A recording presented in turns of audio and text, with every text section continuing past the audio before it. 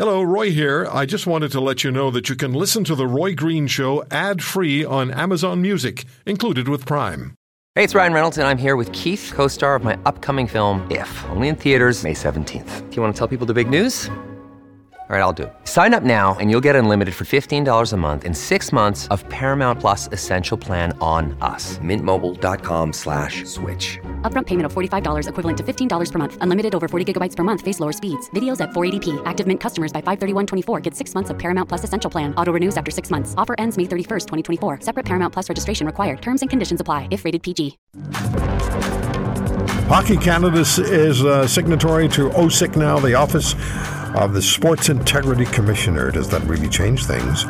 With the same management team, minus their former CEO, running Hockey Canada, there are many questions demanding answers and investigations to undertake. Alison Forsyth is a former Canadian national team Olympic skier, 8-time Canadian champion, ranked in the top 15 in the world for a decade. She's the Chief Operating Officer of ITP Sport, Canada's first full-service safe sport programming agency. Alison, thanks for coming on the program. I saw your tweet on this, but I want you to share it with us, please. Twitter, by the way, is at Ali Forsyth, ALLIFORSYTH. What's your take on this? What's your response? Well, Roy, for me, it's interesting because when I get, I don't often get very excited on Twitter, but I think it's, when I see some propaganda style of action, what I think is important to know here is that every national sporting organization must sign up for OSIC, which is the Office of the Sport Integrity Commissioner. So it's not a celebratory moment. Every single national sporting organization will be signed up by April. And what that is an independent complaint management mechanism. But I think we need to remember that they were supposed to already be using some form of independent complaint management mechanism for the last 3 years. So what this just shows is they're finally following what they were supposed to do because they have such a spotlight on them now for obvious reasons. But every organization at that level is signing on. So it's not really anything to celebrate or congratulate them for yet. Yeah, and they really haven't changed very much in their management structure.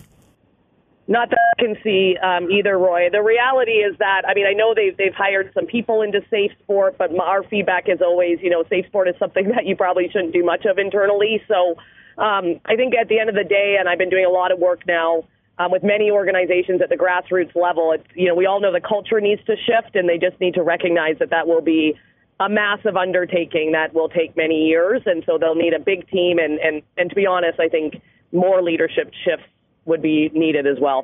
So, Ali, if Hockey Canada were to approach you, if they wanted to engage with ITV Sport, where would you begin? How would you handle that? Oh, well, we would be able to handle it, I won't say quite easily, but we're already pretty much set up for it. I think you know this, but we are systemically implementing Safe Sport in Canada Soccer now. Yes. So the key thing here is to really, the first thing we need to do, Roy, is to grasp their jurisdiction. Basically, how would we make sure that, to be honest, you know this about me, the children are protected. So that's where I would start. I wouldn't care so much about, not that I don't care, but I wouldn't focus as much about the national teams. And I don't think that should have ever been our main focus. I would focus on minor hockey and cleaning up minor hockey. And it would take a big team and a system, but it could be done. Do you see movement by other national sports organizations to engage beyond OSIC, beyond where they are now? But has the Hockey Canada situation caused other national sports organizations to say, yeah, we need to address this and we need to do it now? Yeah, and it's unfortunate because it makes me a little bit angry that people decide to do something once they see, men walking into a hearing and they kind of go, I don't want to be that person, and I don't want to make anyone feel bad for that. But I just think that, my key message is we need to prevent abuse and we need to stop focusing on what are we going to do once it already happens. So I pride myself in, I approach many organizations and enroll them in the commitment because at the end of the day, it's through the prevention that you won't have to deal with independent complaints because you won't have any.